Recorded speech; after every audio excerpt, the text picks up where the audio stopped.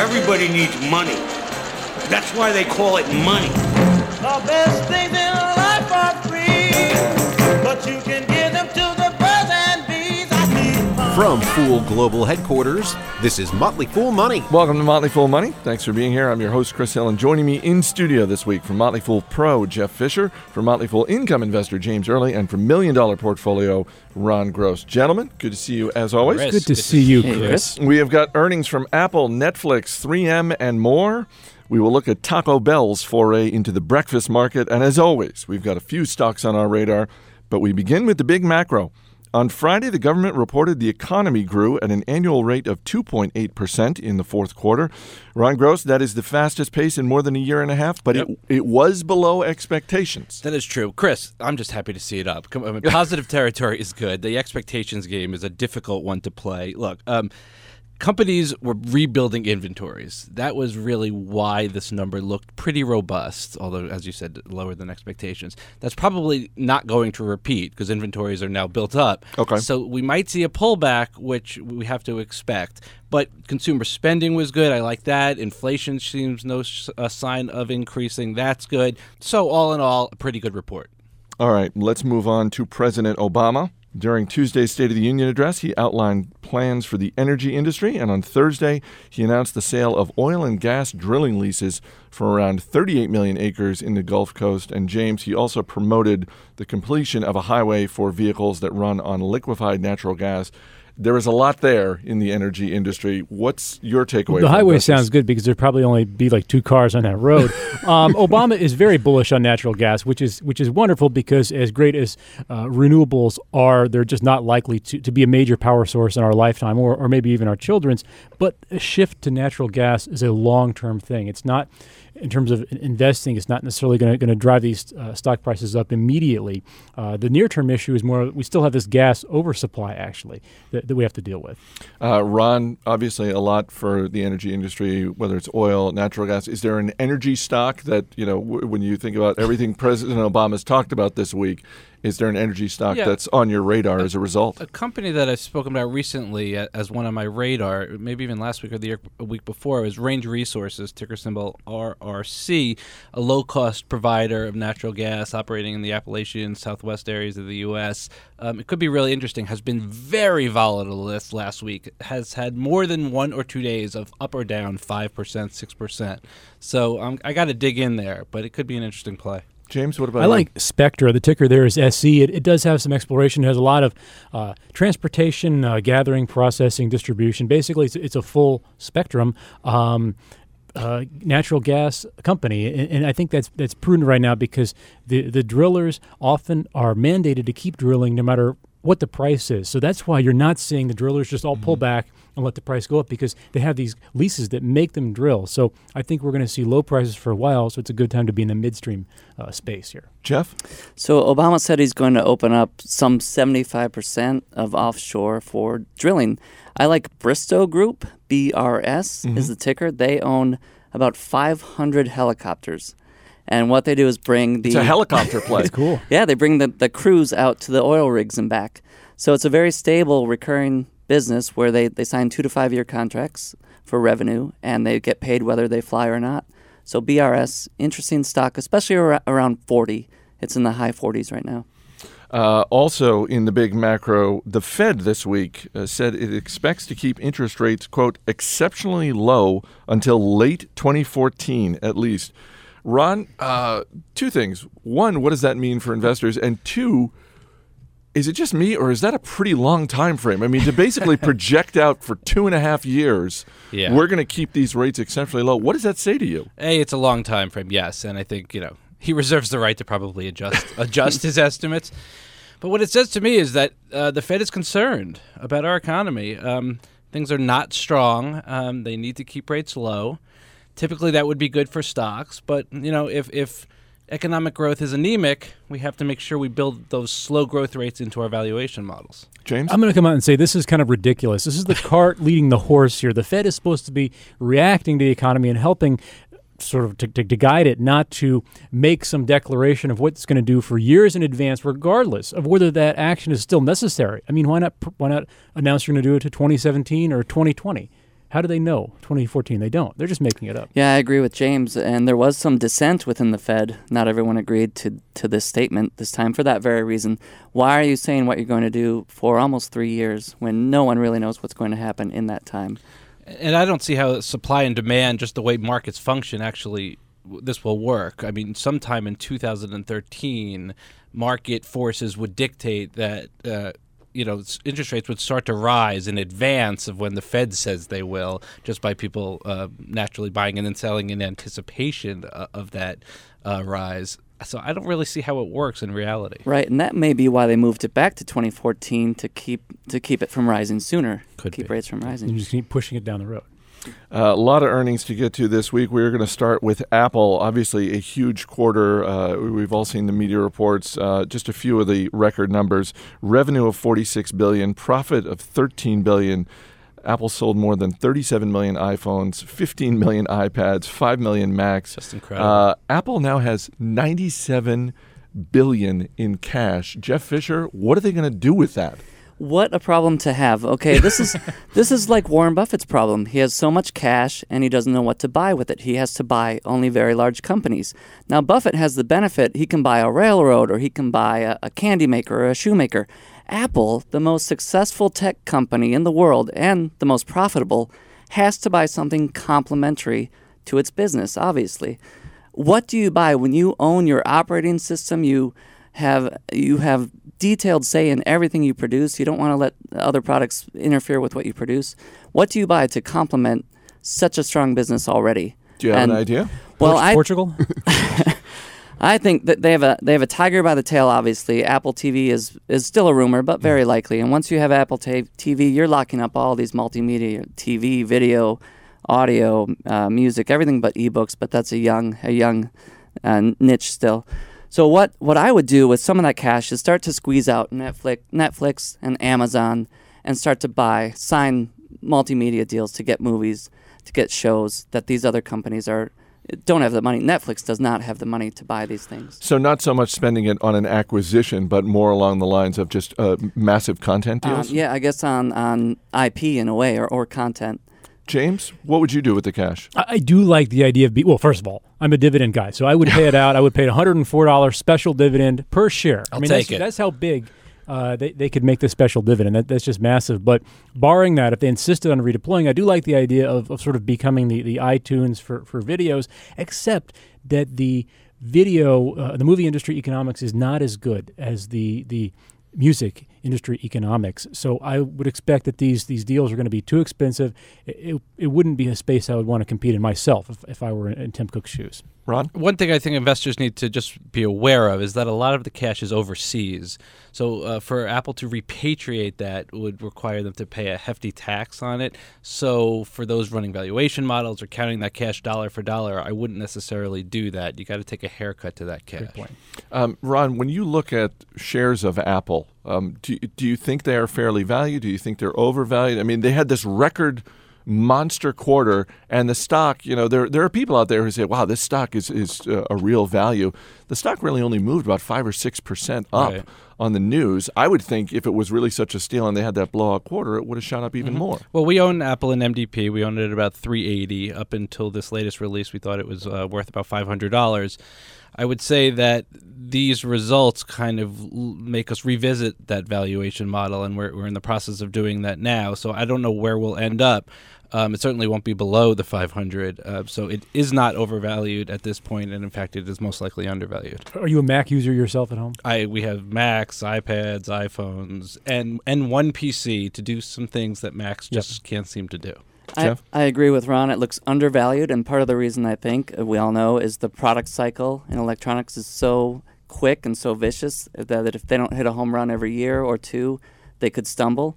That said, if they do start a dividend, that could help. That sends a signal to the market. We think our cash flow is stable, strong, going to keep growing. Whereas without a dividend, they're kind of playing by the market's rules of we're this tech company that's always on the edge. And it will create this artificial, for lack of a better word, demand from dividend investors who only buy stocks that have dividends. They'll come rushing into the market and create demand for the stock. Counterbalanced by the tech people, though, who I was going to say, who will get out of the stock. Yeah. Right. Coming up, it was a huge week for one struggling retailer, but can they keep the momentum? More after this. You're listening to Motley Fool Money.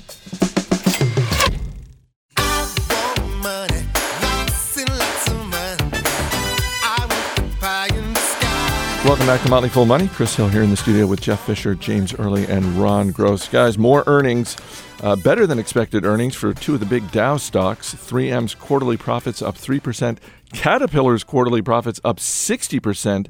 James, these are also two dividend players. What do you make of the results? It's interesting, Chris. There have always been must-have products. Elmo, Power Rangers. Recently, heavy equipment seems to be the must-have product. Caterpillar is just killing it. It's just amazing. People just couldn't wait any longer to buy heavy machinery. Double-digit volume growth. What is interesting to me is that the U.S. actually did pretty well. China did not do quite as well in terms of Caterpillar's sales. They are very bullish in their outlooks, but you would just think that people wouldn't be shelling out big money for this, but they are, which is great. Ron, 3M, what do you think? Yeah, 3M looks good. They're strengthening their industrial and transportation segments. The display and graphics business continues to struggle. One thing the market doesn't like is that they haven't put a succession plan in place for the CEO whose retirement is imminent, and that uncertainty is creating some frustration among investors. But the company seems to be doing well. That whole plan seems scotch-taped together, if you ask me. I got to say, the one thing I loved about Caterpillar's results, and I'm going to read it so I don't get it wrong, is they said they believe global recession can be avoided, and they expect the threat of recession in Europe to ease by the middle of the year. So people that are worried out there, Caterpillar is seeing something else. We talked on last week's show about Intel's earnings and IBM's earnings. Talked that those are two companies that can be seen as bellwethers.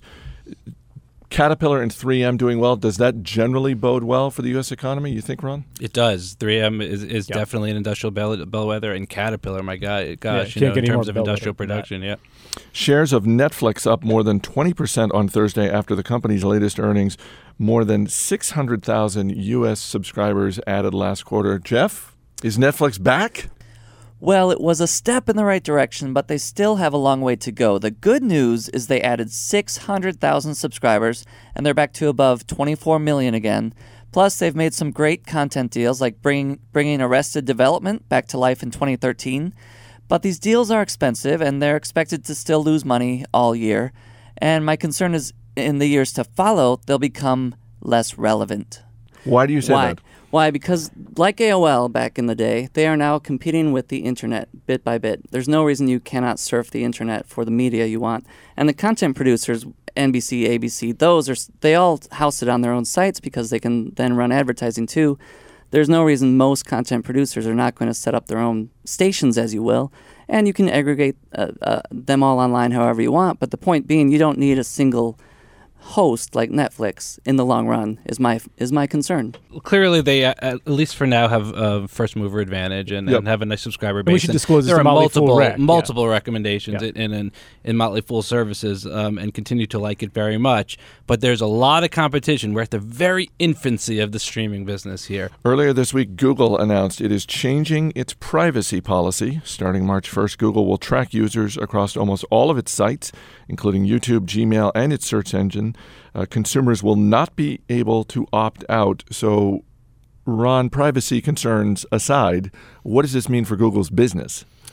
Well, I think it's probably good for the business since they can, obviously target more specifically to everyone's personal tastes. I know people are afraid of Big Brother, if you will, and don't like being tracked. It's not that much different than what's going on now. It just across multiple Google services. And, they still will not sell your personal data to third parties. Your information stays within Google.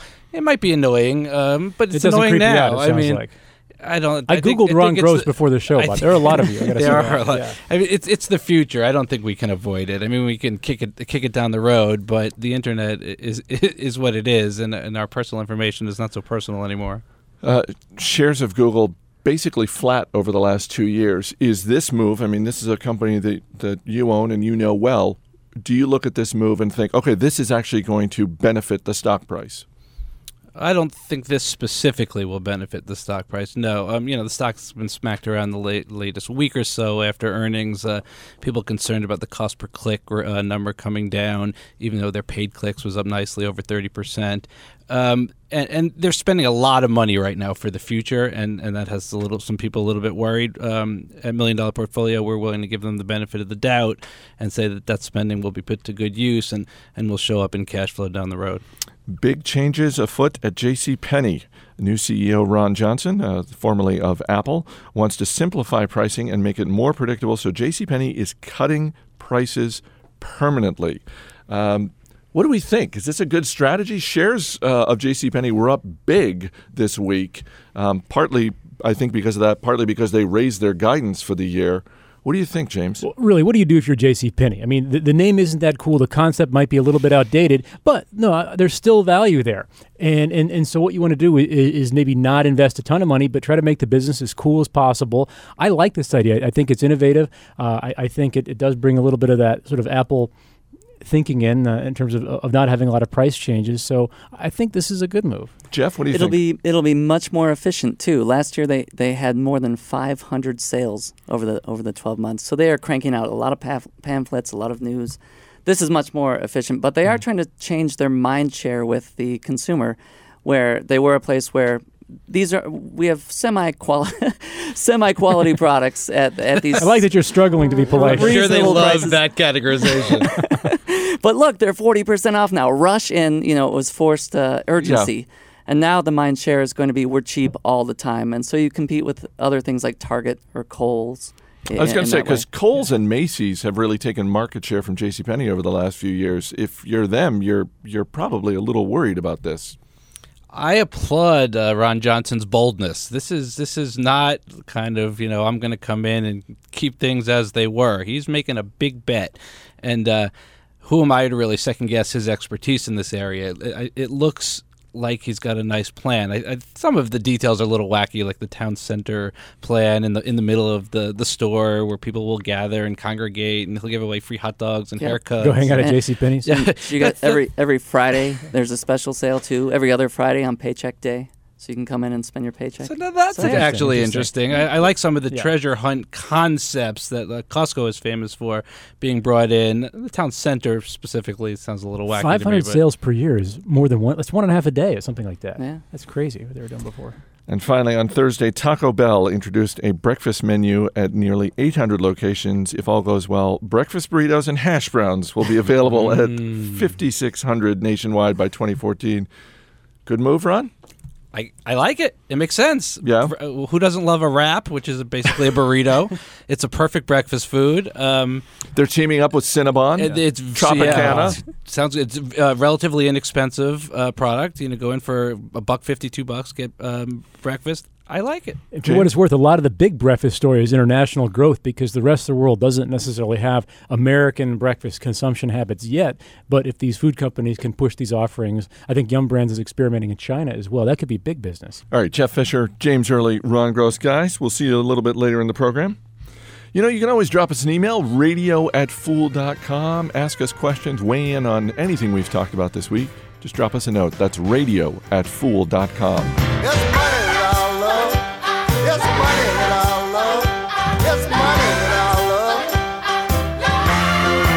Big consumer tech companies spend a lot of time and money marketing their products, so why are most of them so bad at it?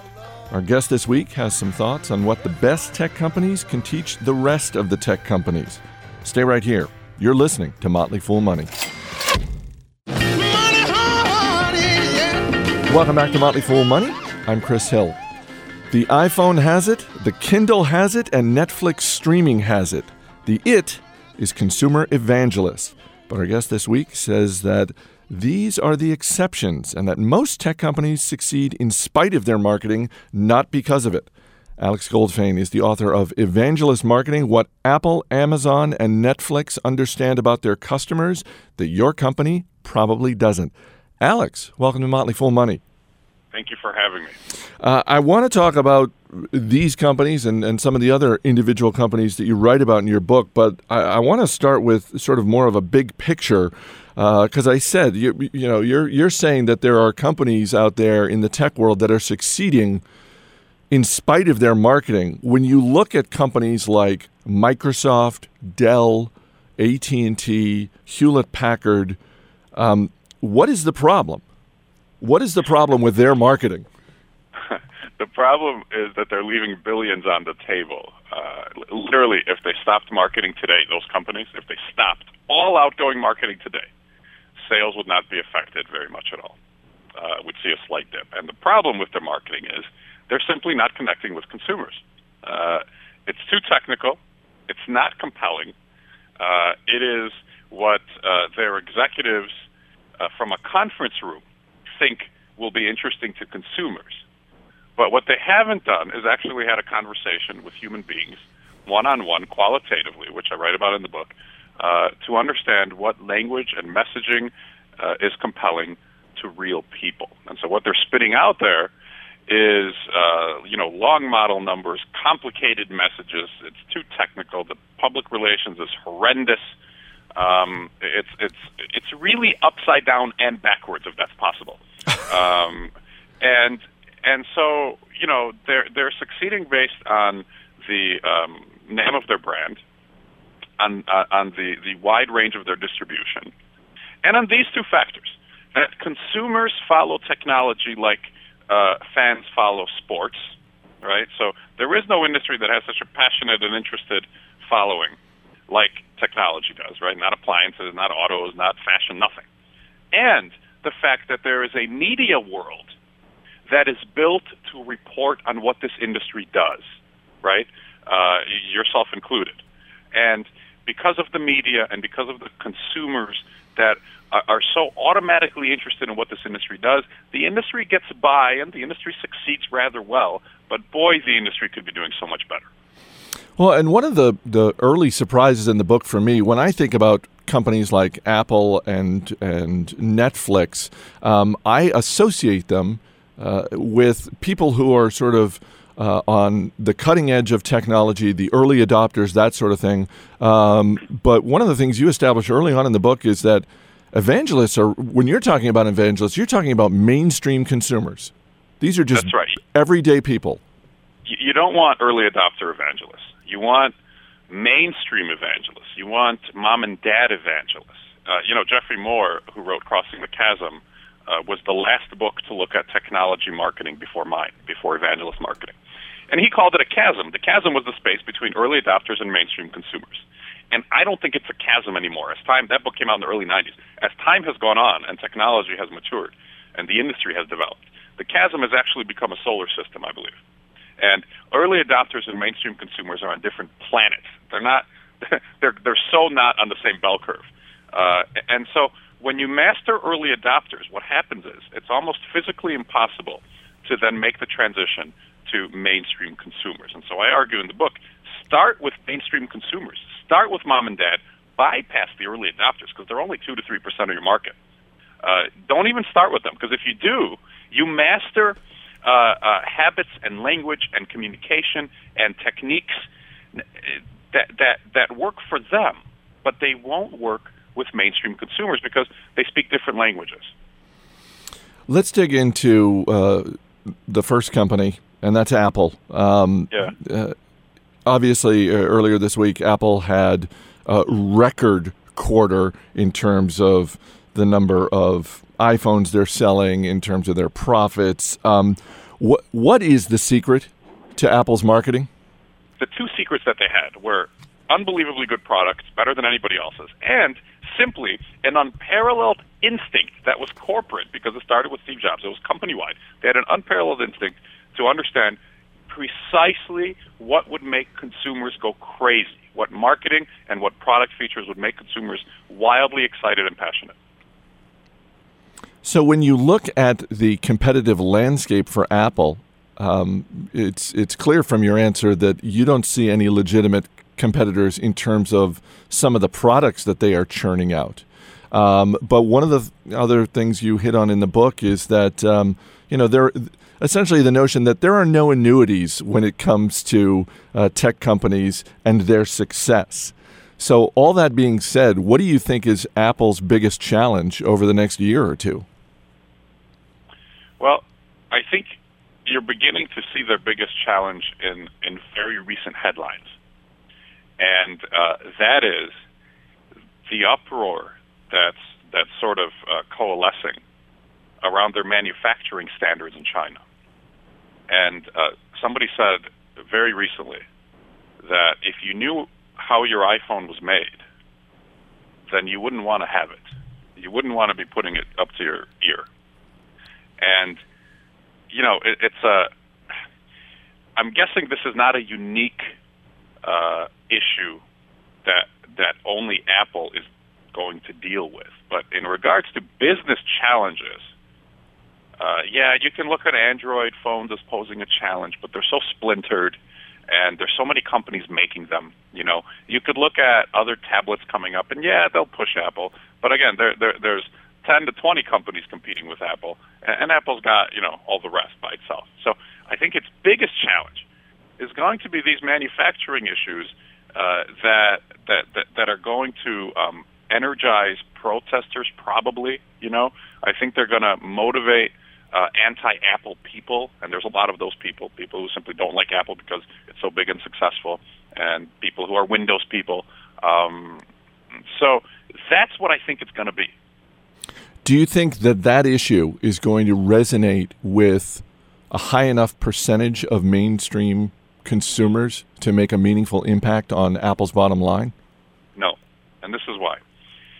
Because Apple's consumers, in very large part, are evangelists. And we talk about this in the book. And when you have evangelists, they are trusting of you. So they assume that you have their best interests in heart. They're also forgiving, so that if you make a mistake, they're going to assume it was relatively innocent and that you didn't mean it, and they're going to give you a chance to make it better. And if you need an example of this, look at Apple's antenna gate, you know, about a year ago or so, a year and a half ago, where you couldn't hold the phone in your hand, for goodness sake, and not have the call drop out. You know, that's a problem. Yeah, it's a small problem. And people, were in an uproar, and Apple fans were really angry. And Steve Jobs came out on stage with two of his high-level VPs, and he said, look, we screwed up. Here's our solution. And, we'll try to do better, and we're going to figure out the problem. And they did. And it was gone. Within 24 hours, it was gone from the news. And so I don't think they're going to lose customers because they have evangelists. And this is exactly why you want evangelists. You want to do everything you can for this very reason, to develop as many evangelists as possible because they're trusting and forgiving. And best of all, they are hyper-repeat customers. Coming up, more with Alex Goldfein as we try to fix Microsoft and play a round of buy, sell, or hold. You're listening to Motley Fool Money.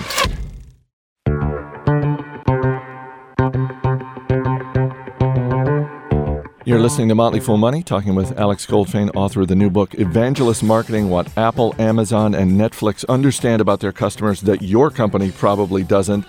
Let's move on to a company that's not on the cover of your book, and that's Microsoft. Microsoft does have some good products. Windows Phone 7's gotten some positive reviews. When you hear people talking about, when you read reviews of Xbox and the Kinect gaming system, I mean, it's really powerhouse stuff.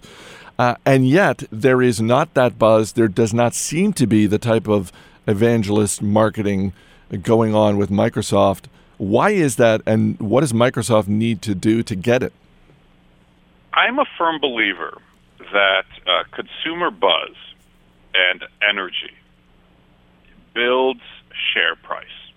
And this might be an interesting topic for us to dive into. So Apple has buzz, and Amazon has buzz, and even Netflix has buzz. And you saw what Apple's stock has done, and what their unbelievable earnings were recently. Microsoft does not have buzz. Feelings about Microsoft are pretty, somewhere between 0 and below 0, I would say. on the continuum.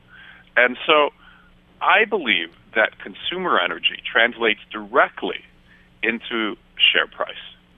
Microsoft simply isn't a good marketer. They're just not. And that begins with the CEO, right? Both Bill Gates as well as Ballmer now. These are engineers. These are people who like to create products and invest in product development. And for Microsoft, they've got some really good products that nobody gets really excited about because they don't market them. They're just not good marketers. I'm a longtime Microsoft shareholder. When I look at Microsoft, I was saying to our producer, Matt Greer, the other day that I look at Microsoft as a dad of teenagers who desperately wants to be cool. That the teenage kids are just like, Dad, you're not cool. And his response is, no, I'm really cool. And it's like, first of all, no, you're not cool. Second of all, your teenagers don't actually need or want you to be cool. They want you to drive them places. They want you to, be their wallet. Does Microsoft, when it comes to their marketing, do they just need to essentially stop trying to be cool, to stop trying to compete with Apple on the cool level? Well, that's sort of a failing instinct, right? That's that competing on cool, which they've tried, and obviously with not a lot of success. What they need to do is really start talking to their customers, right? They need to decide, first of all, who is their customer, right? Is their customer the consumer, or is their customer the business? And then they need to start talking to that customer. At Research in Motion, it was widely known that the two CEOs, the former CEOs now, simply disagreed on who the customer was. One thought the customer was the business, and the other thought the customer was the consumer. And if you don't know who the customer is, how are you going to market? You can't. It's impossible. So for Microsoft, first of all, they need to decide who the customer is. Then they need to go have qualitative conversations with as many of them as they can. And they need to understand what these people think about Microsoft, what they love about Microsoft, if anything, what they do with their Microsoft products, how these Microsoft products improve their lives. That's the centerpiece to my system for creating evangelists. You need to get the language of your customers, because that is the very best possible marketing language you can have. You know that's going to be compelling because it comes from your market. And if it comes from your market, you simply take it, you slightly repackage it, and then you unleash it back onto your market. As we said in the beginning of this conversation, if you're not talking to your customers and getting your marketing language there, you're simply guessing from a conference room. When you look at Microsoft's recent campaign, I'm a PC, do you think that is a step in the right direction? Yes, I think it is probably the most effective marketing they've ever done, ever. And I think it's gained traction. I think they've been unnecessarily sort of sporadic with this. They've made headways and then they've stopped. This launched, I believe, in 2010 or maybe even in 2009, where you have really happy people, interacting with Microsoft products, and then they've sort of gone and made them nerdy and unnecessarily sort of engineering focused. And then you don't see the ads for 6 months, and then suddenly they appear again. And compare that to Apple's attacks on Microsoft, unrelenting for years with the I'm a Mac, I'm a PC ads. You know those? Yes. If you compare the two approaches, right, they were just unrelenting for years, over and over again. All right, we will wrap up with a round of buy, sell, or hold. Let's start with this one. They were the hot product at this year's Consumer Electronics Show. Buy, sell, or hold Ultrabooks? I would probably hold on Ultrabooks just because of tablets and smartphones. That's what I think. This is someone who is known for his prodigious self-marketing. Buy, sell, or hold Donald Trump?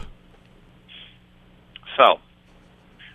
Donald Trump doesn't have the support of the party that he represents. He has a television show that is getting up there in age and years and getting down in interest. So I would sell Donald Trump. And finally, buy, sell, or hold 3D television? Sell. Not going to catch on. Really? Not going to happen. Because I can buy a 51-inch TV for $499. and a 51-inch 3D TV costs $3,000 or $4,000. Not only that, I hate those stupid glasses. Nobody wants to wear them, right? Because what about all the people who I wear glasses, right? Real glasses. What am I going to do with those glasses to put over my head? And aside from that personal feeling, there just isn't enough content. This is a new revenue stream, I believe, that the industry is trying to create for itself. This is a business move. I don't think with the majority of mainstream consumers, this is going to catch on. The book is Evangelist Marketing, What Apple, Amazon, and Netflix Understand About Their Customers That Your Company Probably Doesn't. Alex Goldfein, thank you so much for being here. Thank you so much for having me. I really appreciate it. Money can't run and money can't walk. But when I write a check, I swear to God I hear money talk. Money talks, and baby, when you can walk, you pay attention every time money talks. As always, people on the program may have interest in the stocks they talk about, and the Motley Fool may have formal recommendations for or against, so don't buy or sell stocks based solely on what you hear. Joining me once again in the studio, Jeff Fisher, James Early, and Ron Gross. Guys, it is that time again. Time for the stocks that are on our radar. We'll bring in our man Steve Broido from the other side of the glass to hit you with a question. Ron Gross, you're up first. Chris, I'm going to circle back around to a stock that I've always wanted to own but never have, and that's Johnson & Johnson, ticker J&J. The valuation really was just never where I needed it to be. But the company is a market leader. It's one of only 4 companies that still has a AAA credit rating, 3.5% dividend yield. It's both a core stock and a Best Buy Now over our Inside Value service. So I'm going to circle back around. Steve? Sure. My question is, what is Johnson & Johnson? I know they make a ton of different things, but if I had to describe it in one sentence, Johnson & Johnson is what? Healthcare-related consumer products. Is that fair? Mm-hmm. Does that work for you, Steve? I think so. I know them. I'm sure they make a ton of stuff. James Early? Chris, I looked at Penn, Virginia. The ticker is PVR. It's a coal and midstream natural gas partnership, 7.5% yield. Just a sixth of its revenue from coal, but coal makes 3 times the profit of gas. But I wouldn't touch this company, this partnership, because it leases property for coal mining done via mountaintop removal, which is kind of a really nasty thing if you're into socially responsible investing. You clear cut, then you blast a mountaintop apart, and all these mercury and sulfuric compounds leak into the water. So that's one I would avoid. Arch Coal, Peabody Coal, or some others along these lines too. Steve? My question is, will my son live in a world without coal? Coal is about half our electricity now. It comes from coal. So I would say not likely. In a global sense, maybe in 50 years we can phase out. He's 3 months old, so, he's got a while to go. I hope he does. Jeff Fisher. CA Technologies, the ticker is CA. This week, they increased their dividend 5-fold from 20 cents to $1. So these shares now yield 4%, and they trade at 9 times very steady, strong free cash flow. And it is a information technology software company. Steve? Who's its biggest competitor? I'd put BMC Software up there and Oracle as well. These guys have had a some lot of issues, initials right? here. BMC, CA. Okay. I like companies Does that make with you initials. scared? Yep. Does that It worry does a you? little bit. I don't know how to distinguish them, but They have a mildly tainted trust you. past, right? That's All part right, of the value SB, play. thanks, sir. Wait, what was that, I think the James? CA has a mildly tainted past. I think that's part of the value play. Mildly tainted. Don't we all? So true. All right, Jeff Fisher, James Early, Ron Gross. Guys, thanks for being here. Thanks, Thank you, Chris. Thank you. Thank you to our special guest this week, Alex Goldfein. For video highlights, you can go to fooltv.com. You can also check out Market Foolery, our daily podcast. We do it every day. You can check it out on iTunes and online at marketfoolery.com. That's it for this edition of Motley Fool Money. Our engineer is Steve Broido. Our producer is Matt Greer. I'm Chris Hill. Thanks for listening. We'll see you next week.